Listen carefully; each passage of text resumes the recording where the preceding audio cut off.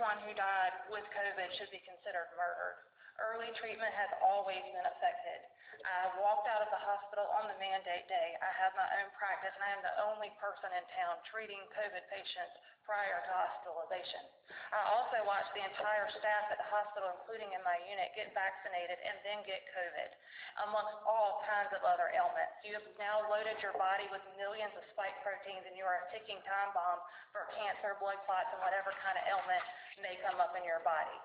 And I'm tired of hearing people go and ask doctors, can they be treated for COVID, and their only option is a vaccine or go home or go into the hospital where you're not going to make it out.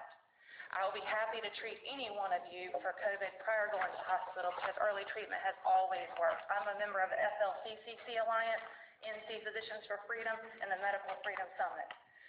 And I would ask y'all to please stop choosing fear and putting masks on our kids. The vaccine is not going to work. Early treatment has always worked, and government mismanagement of patients is why people have died.